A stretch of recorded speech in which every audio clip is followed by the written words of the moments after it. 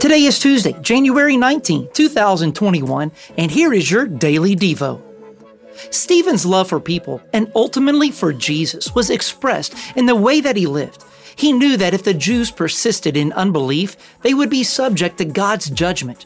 So he did what all believers are called to do. He proclaimed the gospel with the hope that they would believe in Jesus.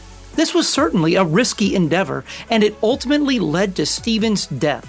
Because Stephen loved the Jewish leaders and wanted to honor Jesus, he fulfilled his calling. Because of our love for God and for others, we should live in this same way. Think about this. Why was it dangerous for Stephen to proclaim Jesus to the Jews?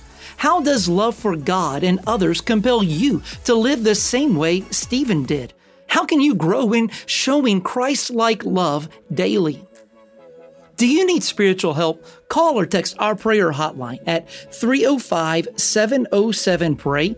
That's 305-707-7729. And for more resources, check out our website at cbcmaysville.com.